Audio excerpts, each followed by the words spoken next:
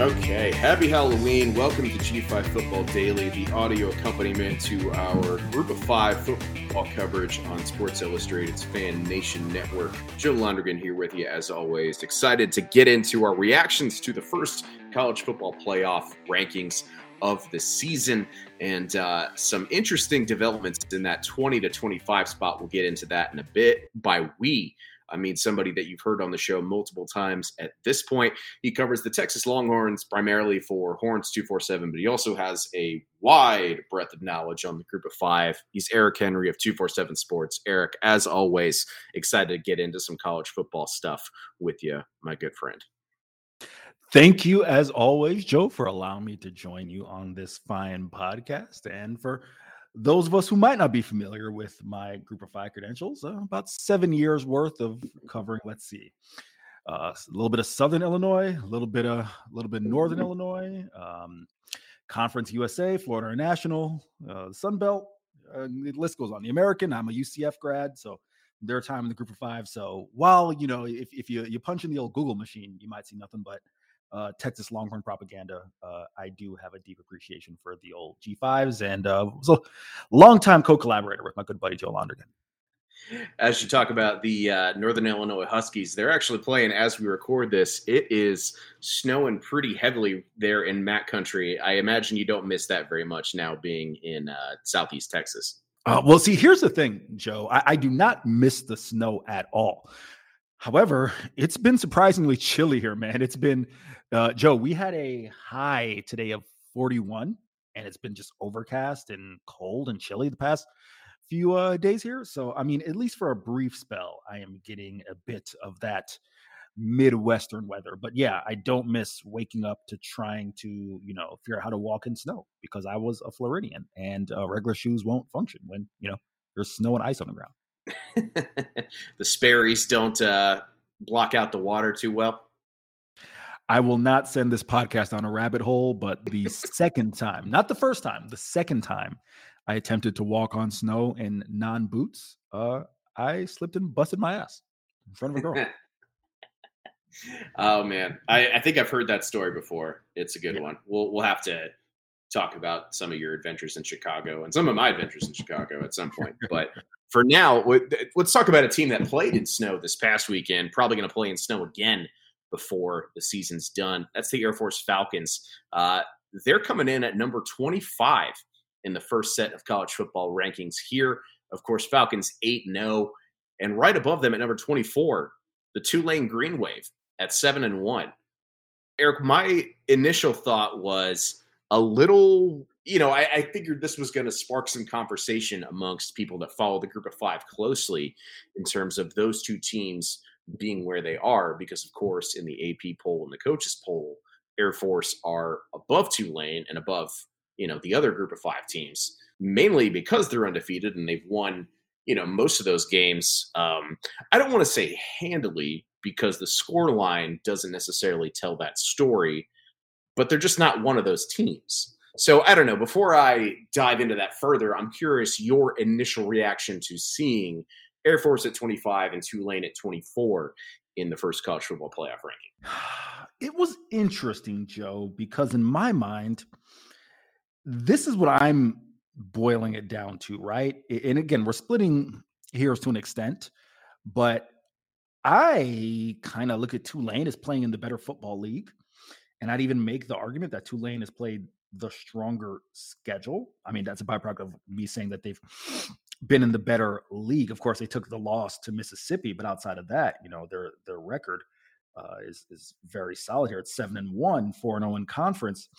I take a look at, let's just do the top 4 in the American: Tulane, SMU, UTSA, Memphis. Tulane has played Memphis. I don't believe they've played SMU or UTSA, but then you flip it over to Mountain West. Air Force at 8-0, and of course, you have Fresno at 7-1, and that Fresno matchup is one that they don't have, right? They don't have they don't have a victory over Fresno, nor do they play Fresno in the regular season, right? Now, of course, there's an opportunity they could play them in the Mountain West title game, but yeah, I mean, I thought it was a very interesting I shouldn't say interesting, but in basically my case, it's splitting hairs.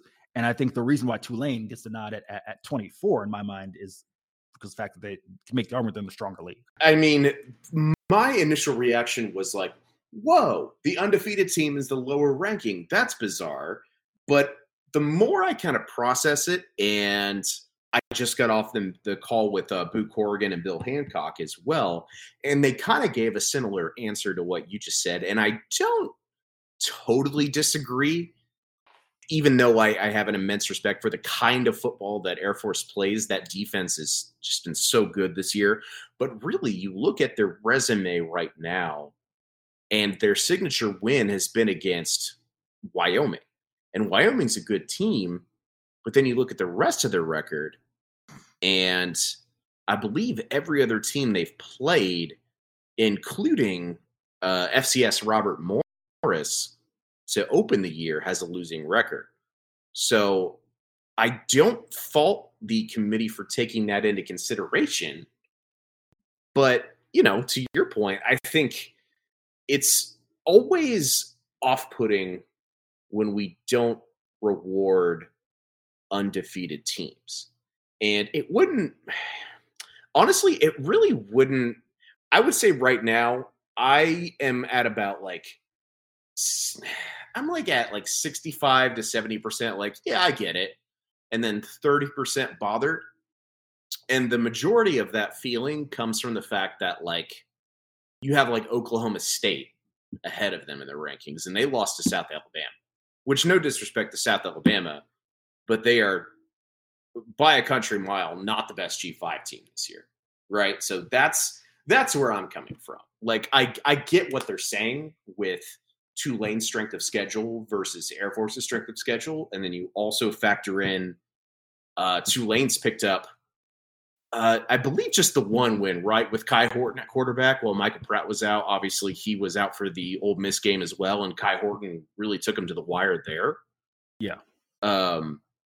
So I get it, but if we're going by that criteria, I don't quite get how they put together the rest of that 20 to 25 to the full extent of my understanding, I guess. Yeah, I mean, I don't know. I mean, I guess it can be somewhat jarring if you see the undefeated team a spot lower, but I'm just trying in my mind, Joe, to apply the criteria that I believe would have been used to pick Washington over Florida State over Washington, right? For example, in the same way I would do 24 and 25, right? Or, I mean, how about this? I mean, we can even look. I will be scarce with the Texas talk on this podcast for the purposes of my day job, but I think the same thing can be applied. You look at 7 and 9, right? Texas and Oklahoma. Well, one of those teams beat the other team, right? Yeah. So, I mean, I think in order to try to kind of decipher some of those rankings, you got to look at a little bit more. And not to say that you aren't, just for anyone who may be surprised at it, you kind of you have to dig beneath the surface a little bit to try and decipher some of those rankings. I agree. So we'll have an article coming up on what Boo Corrigan specifically had to say about why those two teams were ranked ahead of each other in the top 25 soon enough, hopefully tonight, Tuesday night, but we'll see. We're hopefully should get this podcast out Tuesday night as well. But yeah, I think that's fairly interesting. And, I'll skip the James Madison talk because, as we all know, rules are rules. They weren't going to be included in the college football top 25 as well because of FCS to FBS transition rules, as we've talked about ad nauseum at this point. But, Eric, any other teams that you think maybe should have been in consideration for one of those last few top 25 spots at this point? No one really stands out that I would say, I mean, you could throw out a team here or there, but there's no one in my mind that I think, at least from the group of 5 realm, that I would feel strongly about making a case to say, all right, they should have been there as opposed to Air Force or Tulane. Like you said, We could get into the James Madison of it, but it is what it is. That's not going to change. I know some people. The team that comes to mind, I don't know if it's the same for you. The team that comes to mind for some people is Liberty, but you take a look at Liberty's schedule, and listen, I spent several years covering Conference USA, but I don't think there's any doubt right now that you can look at CUSA and say of the group of 5 leagues, it probably is the quote unquote weakest. So there's no shock in my mind that Liberty is not among the group. No, same for me. And I think based on our conversations with folks inside the Liberty program currently, I think even they would say, not that they're not proud of the achievement to date of, being the front runner for a CUSA title through 8 games and being undefeated and all that. But I think they would also argue, compared to people like Air Force and Tulane, their schedule is nowhere near as strong, right? Like we've heard that from people within the Liberty program. So yeah, I mean, that's fair enough to say. I think Liberty's playing good football right now, but until they get to a bowl game potentially and maybe play, somebody until they punch above their weight, so to speak, I think Liberty's chances of cracking that top 25 is, slim to none at this point. That's all we got for the college football playoff talk at the moment. Obviously, things can change on a week-to-week basis. So we'll see what happens with Air Force coming up with that neutral site game against Army in Denver. I'm so sad I'm going to miss that one. I had originally planned on going to it, but I'm just not going to be able to make it happen. But yeah, that Army Air Force game, ultimately, if Air Force wins that, they're going to get the Commander-in-Chief trophy, which is a big deal for them. Tulane coming up this week. In theory, they have an easy game at East Carolina. And then Tulsa, another easy game. Those last 2 weeks of the season, however, FAU and UTSA, that's, I think, where we're going to see if Tulane has the stamina to finish this thing off and potentially even get to another New Year's Six bid. So we'll see. Interesting stuff going on in the group of 5 right now. Some other interesting stuff going on in Eric Henry's personal life as well. So let's jump into that. One of the things that's been going around social media the last couple of weeks is the idea that people don't necessarily want to go to first dates to certain establishments, namely the Cheesecake Factory. And Eric, until very recently, you had never been to the Cheesecake Factory. Is that right? That is 1,000% correct. Today is Tuesday, October 31st, Halloween. It is indeed. I had not been to Cheesecake Factory until 2 days ago. First off, Joe, I had no idea.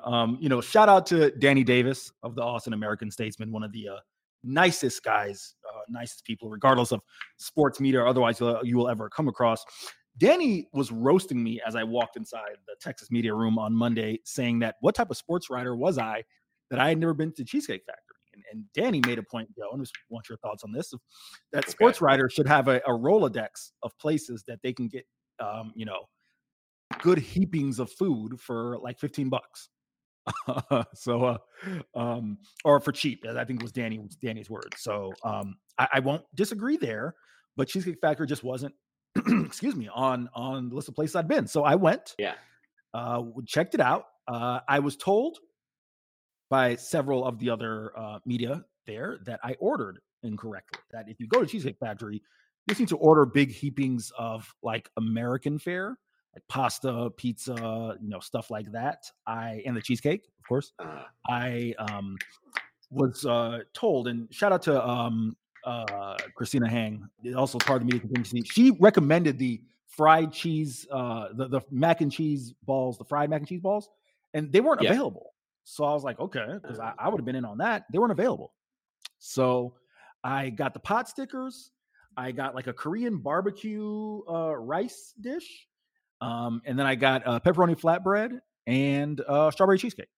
So I was told that the first 2 dishes were ordered incorrectly. Should have been some sort of, like fettuccine Alfredo, like a pasta type deal or whatnot. So I guess I'll have to go back and see the error of my ways. But no, all in all, I first off, to what you led with, I can't see why it is a place that you couldn't take a first date to. Like, it's not like you pulling up there with a coupon, you know. I mean, it's in the pantheon of put you this way.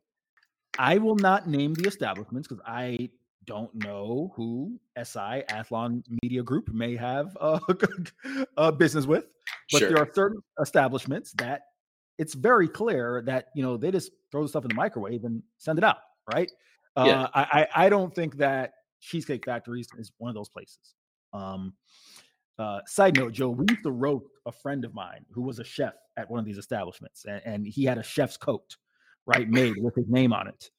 Yeah. He worked at one of these establishments, not the Cheesecake Factory, one of the aforementioned establishments, and we would roast him, and we would say, "Do you yell and say, damn it, I said put that in the microwave for 35 seconds on high, not 30?" Like, I mean, because that's what those establishments are. But I digress. I would take a first date to Cheesecake Factory, So yeah, it's a fine establishment. Joe, your thoughts? Yeah. First of all, have you ever seen a movie called Waiting, Eric? I have not, but that sounds super familiar. But I've not heard of it. I've not Yeah, seen it. Not seen it. Sorry.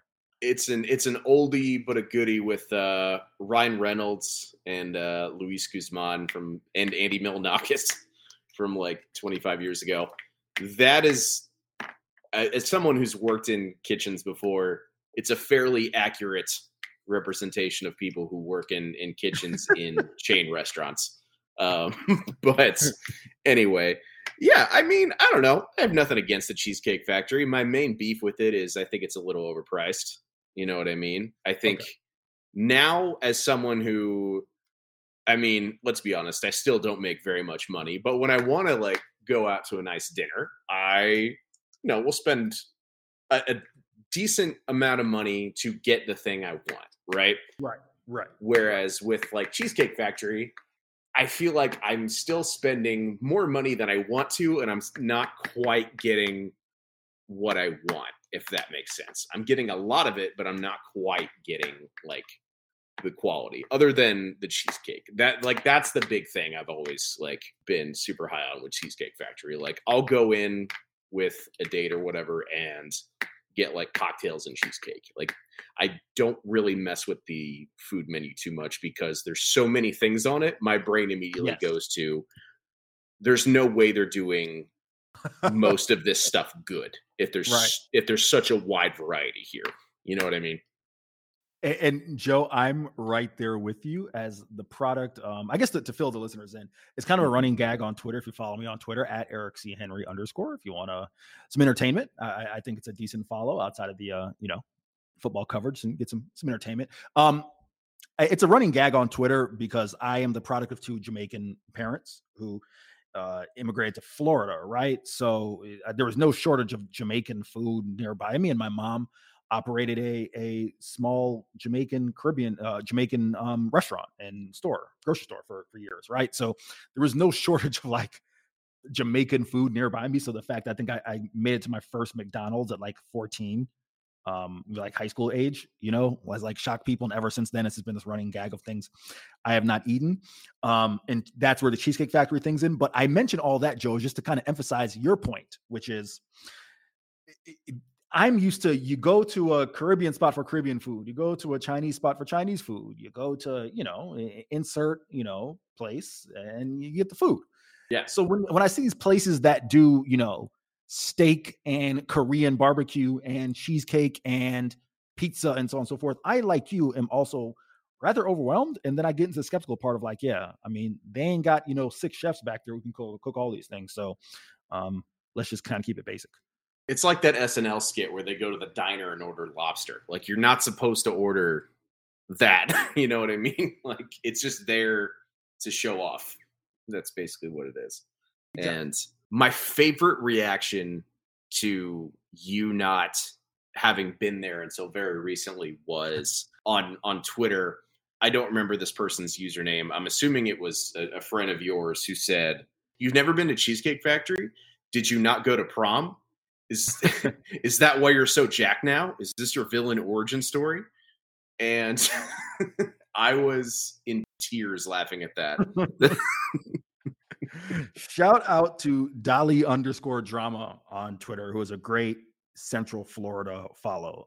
Yes, that was Dolly's reaction, and yeah, it was a funny line. I got the gamut of reactions, but I think Dolly's was the best there. Sure. Shout out to anyone who's been on wait staff at one of those places who got tipped $7 on a party of 6 who ordered $200 worth of food from a group of kids going to prom. You need the good vibes, I'm assuming.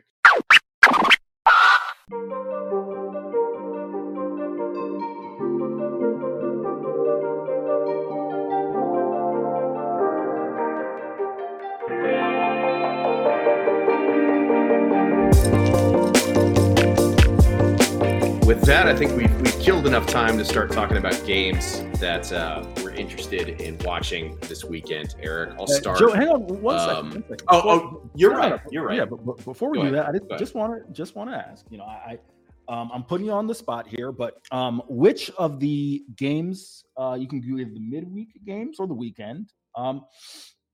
Just one, because obviously we may circle back on some of these things later in the week, but. Was there any midweek game? I guess we'll just leave it there. That kind of stood out to you. I do think, Joe. Again, This is your podcast, but I just offer a suggestion as a regular guest. We've talked a lot about Biff Poggi at Charlotte, so I don't want to go too in depth, but I would like your thoughts on what you saw from that contest if you happen to see it live, and I guess just some of the extracurricular things that you may have seen from the 49ers and kind of what's come of that. Yeah. All right. We can go back and talk about some of the games from last week here. The Charlotte thing. First of all, credit to Tom Herman and FAU, and in particular, LeJohntay Wester, right? Like, he had a fantastic game. Absolutely. 10 catches, 149 yards, 2 touchdowns. Daniel Richardson, who's come into a position he didn't anticipate being in at the start of the year. FAU, I know, of course, they probably want to be at a better point than 4-4 at this point in the year, but to rebound the way they have after a really bad start to the year, good on them. But on the Charlotte side, I mean, I don't know what else there is to say. I'm probably going to have more to say on this if I can get my worst things from the weekend column done. I've kind of run into some time snags in getting that usual content done, but I don't know what else there is to say. Really, we saw Charlotte have some pretty inexcusable penalties, an inexcusable number of penalties. And in the wake of that, we saw Biff Poggi talk about suspending players for this weekend's matchup. And I will give him a little bit of credit. At least he's doing something, right? I don't understand why he doesn't address his team after losses. He's saying he wants to let their emotions sit with him. I don't understand that at all. I don't understand why he's continuing to do this whole multi-quarterback system. We've talked about it so much, I don't know what else there is to say other than I truly do not understand what the leadership of this program, from Mike Hill all the way down to Biff Poggi and his staff, are doing. They're not playing well, and they're making ridiculous decisions, as every other outlet that covers the Charlotte football program has talked about up to this point. That's kind of my take on that game.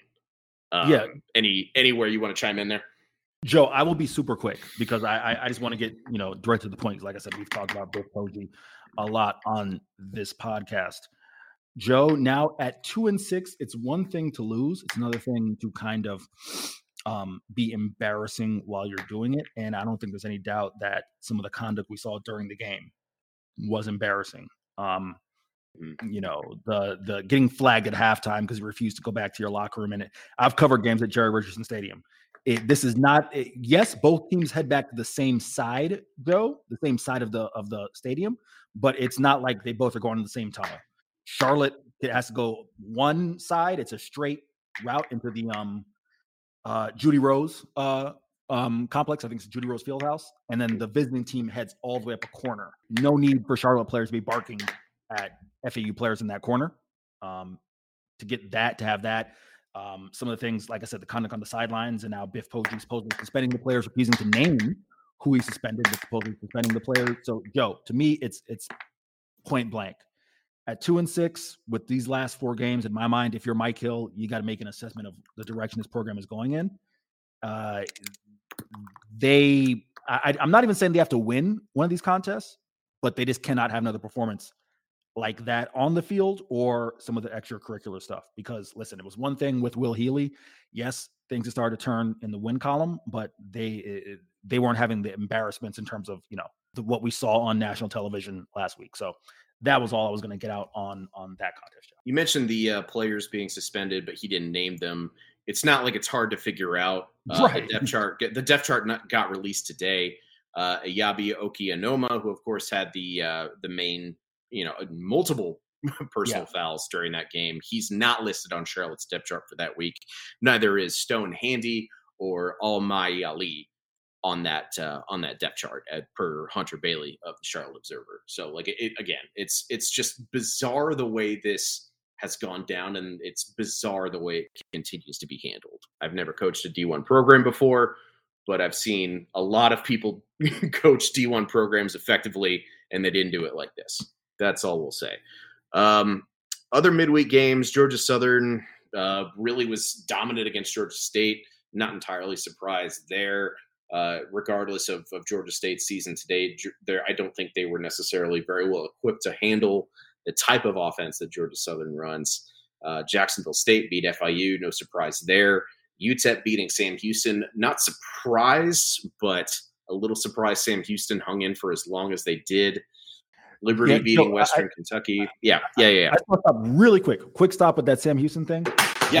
I just, do you have any thoughts on the Bearcats just at all? Because I really think they were a team, if you look at their roster, probably about what you'd expect from a team, for an FCS team making the jump. But I'm just going to run down some scores. BYU, they lose 14-0. Air Force, they lose 13-3. Jacksonville State, 35-28. Liberty, 21-16. FIU, 33-27. UTEP, 37-34. If this is a team that I think, in my mind, if they can just get a solid recruiting class, some guys out of the portal, I think that's a 1-year flip, and Casey Keeler can have them in a bowl game. I don't know about 1 year, but I don't expect this to be a long-term thing for Sam Houston. I mean, Casey Keeler's not a bad coach by any stretch of the imagination. And of course, they're located in arguably the most talent-rich state in the country. So they'll figure something out. And to your point, they've been in some close games. They just can't figure it out. So this has got to be the discouraging year for Sam Houston. I don't really have much else to say other than that. Also, don't kick out people who were in funny Halloween costumes. Let's have a little more maturity than that. What happened there? Administration. Okay, so at one point in this game, in the first half, Sam Houston were up 21-0. They ejected a certain student because their Halloween costume was male genitalia, let's say. And then things went south for the team very quickly thereafter. Okay. See, our good friend CFB Campus Tour tweeted a video of said ejection. Actually, God bless college kids. I know. Let college kids be college kids. Anyway, the other thing I wanted to touch on, I was at Miami, Ohio this past week. Not Miami, Ohio. The game between Ohio and Miami of Ohio in Athens. The Battle of the Bricks. Miami wins their first one since 2019, and it was really fascinating to see Avion Smith step into arguably the biggest game of his college career to date, in for the injured Brett Gabbert, who did not make the trip, and play really well, play really competently. He only threw 11 passes, but he completed 7 of them, ran fairly well. That offensive line did what they were supposed to do. The running backs did what they were supposed to do. And the defense played a really strong game despite having some injuries themselves. And Ohio had 11 penalties, and Tim Alpin was not happy about that. But I talked to Chuck Martin for a little bit, and he was ecstatic with his team's play, and they are in the driver's seat in the MAC East. So that was a fun little trip to Athens on my part. Joe, how did it feel to be back? How did it feel to be back in MAC territory? Someone, you're a guy who has spent significant time in those necks of the woods, and like I said, I started out covering Northern Illinois. What just how did it feel to be back in a good old MAC territory? It was fun. It was a lot of fun.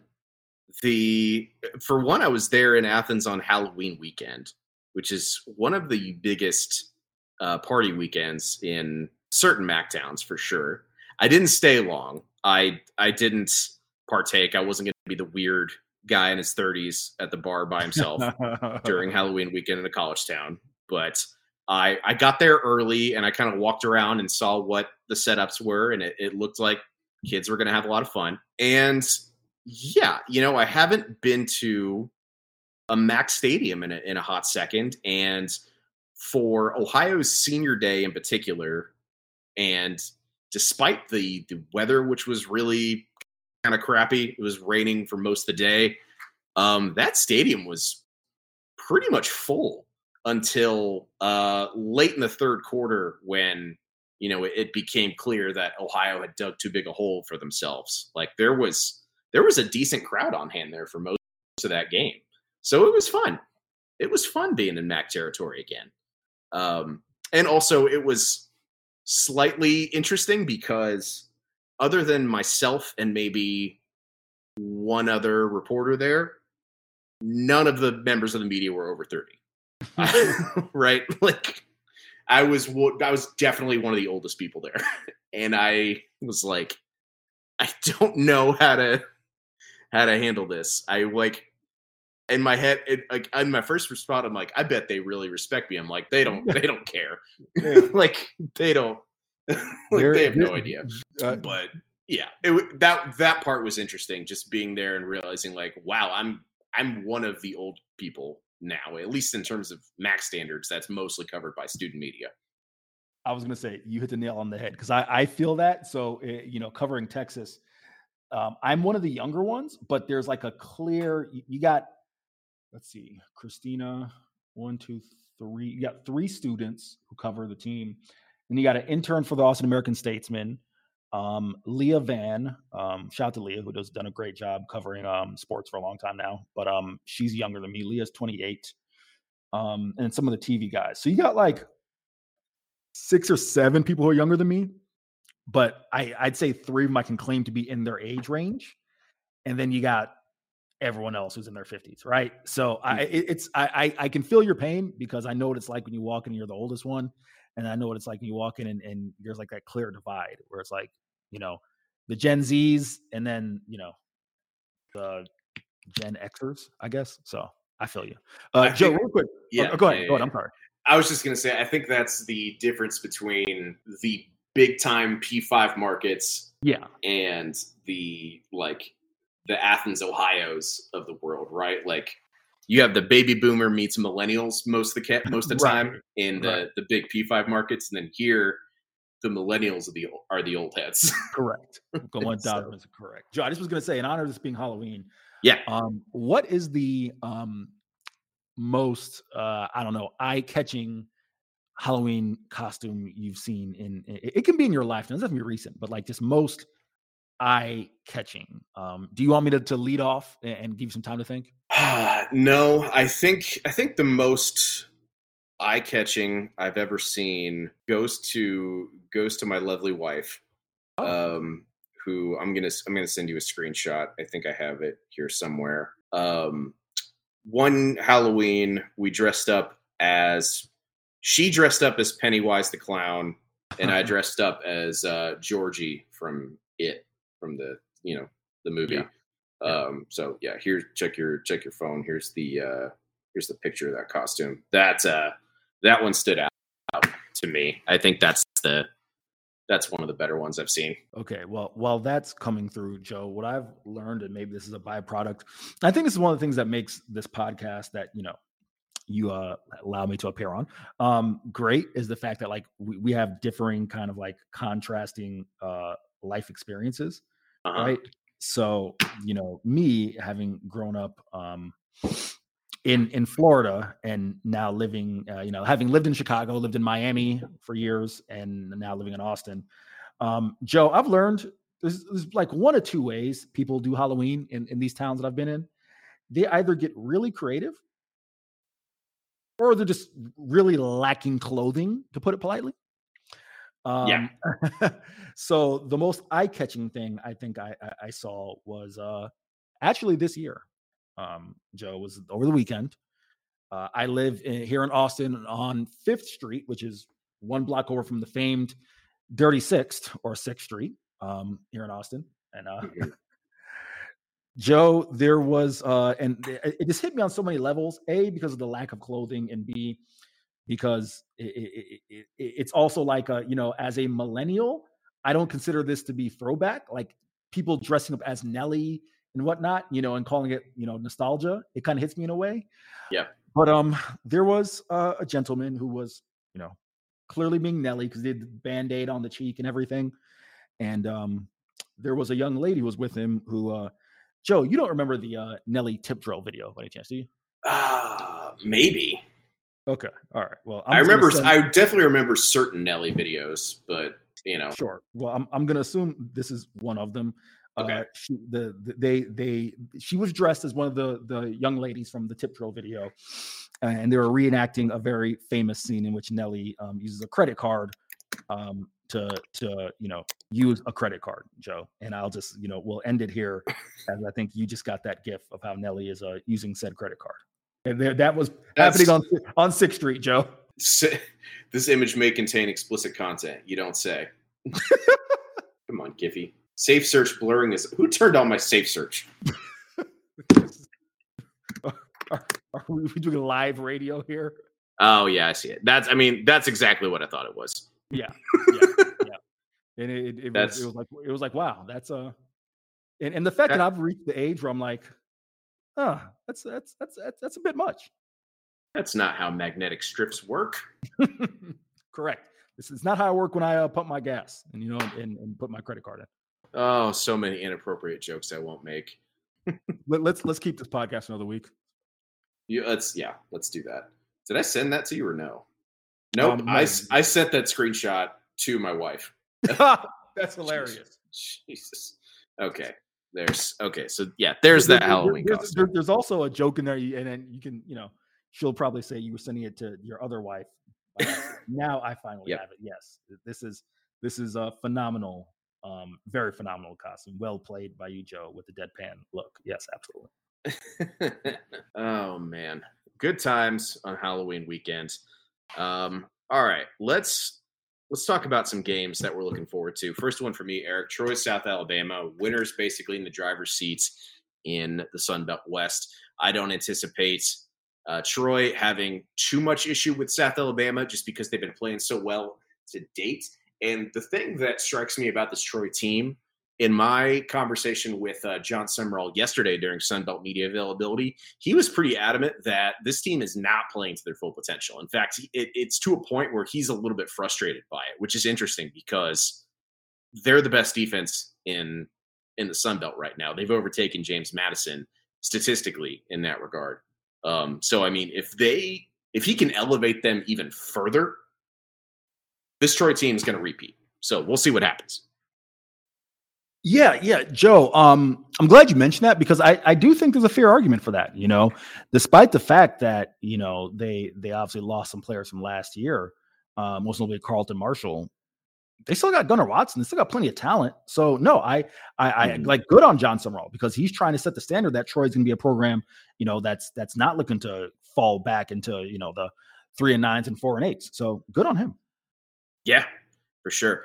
On the Mountain West side, Fresno State, Boise State is another one that I'm looking forward to. I think if Fresno State wins this, they've just about got that spot in the Mountain West championship game locked up, and then it's probably going to be them and Air Force. This Boise State team, they've been a bit inconsistent, but they're one of those teams where just when you start completely counting them out, that's when they play their best football. And it also helps that they've got George Halani back. So they've got a bit of a two-headed monster in that offensive backfield alongside the other two-headed monster in their offensive backfield, that is Taylor Green and Maddox Madsen. But when you combine George Halani and Ashton Jeanty, who I believe leads the Mountain West in all-purpose yards to date, they've got a lot of tools. So Fresno State going to have to play some of their better football, but if they get through this one, I think their path to the Mountain West Championship game is clear. Yeah, no, Joe, you're right. And listen, we've talked a lot about UNLV. They still have an outside shot. Now they're going to need some help, right? Yep. Fresno can't win this game because, of course, UNLV lost to Fresno Saturday, right? 28th. Yep. So yeah. That's certainly gonna make the path challenging. But no, like you said, a lot of reason to watch that game on Saturday because you're probably looking at least one of the teams who has a really good chance of being in the Mountain West title game. So definitely an intriguing matchup for sure.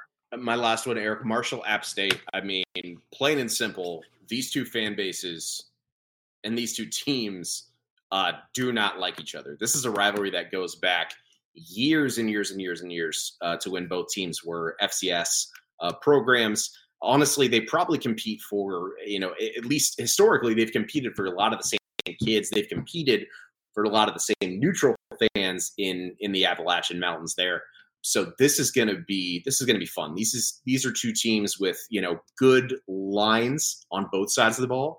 Obviously App State's offensive line has gotten a lot of credit over the years for the way that Sean Clark has kind of brought that group up as a offensive line guy himself. Marshall, much the same way. Charles Huff, a former O-line guy himself. And then we got two great running backs, Rasheen Ali going up against Nate Noel.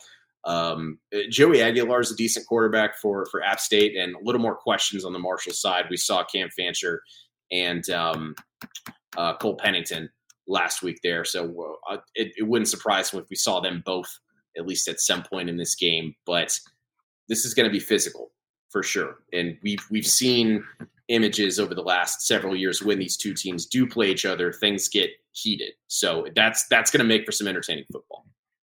Joe, I'm going to get right to the point. A lot on the line for both of these teams. Both of them at the bottom of the Sun Belt East standings. But again, they're 4-4. It's not like they've been bad. Just quite frankly, James Madison, Georgia Southern, Georgia State, been better. Of course, Coastal as well.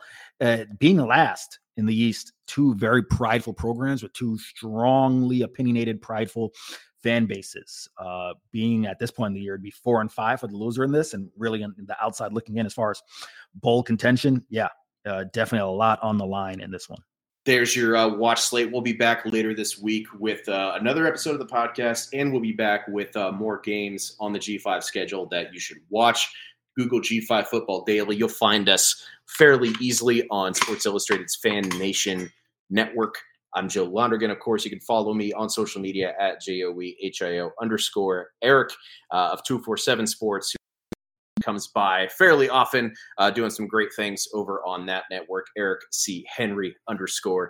And at G5 Football Daily, we need to do more clips, but I've got a lot of stuff saved up from some of our more popular episodes that I need to actually edit into videos. But when I do, they'll go up on those handles, and we'll be back very soon to talk more G5 football and probably react to college football playoff rankings next week. Happy football watching, everybody. Thank you so much. Have a safe and happy health.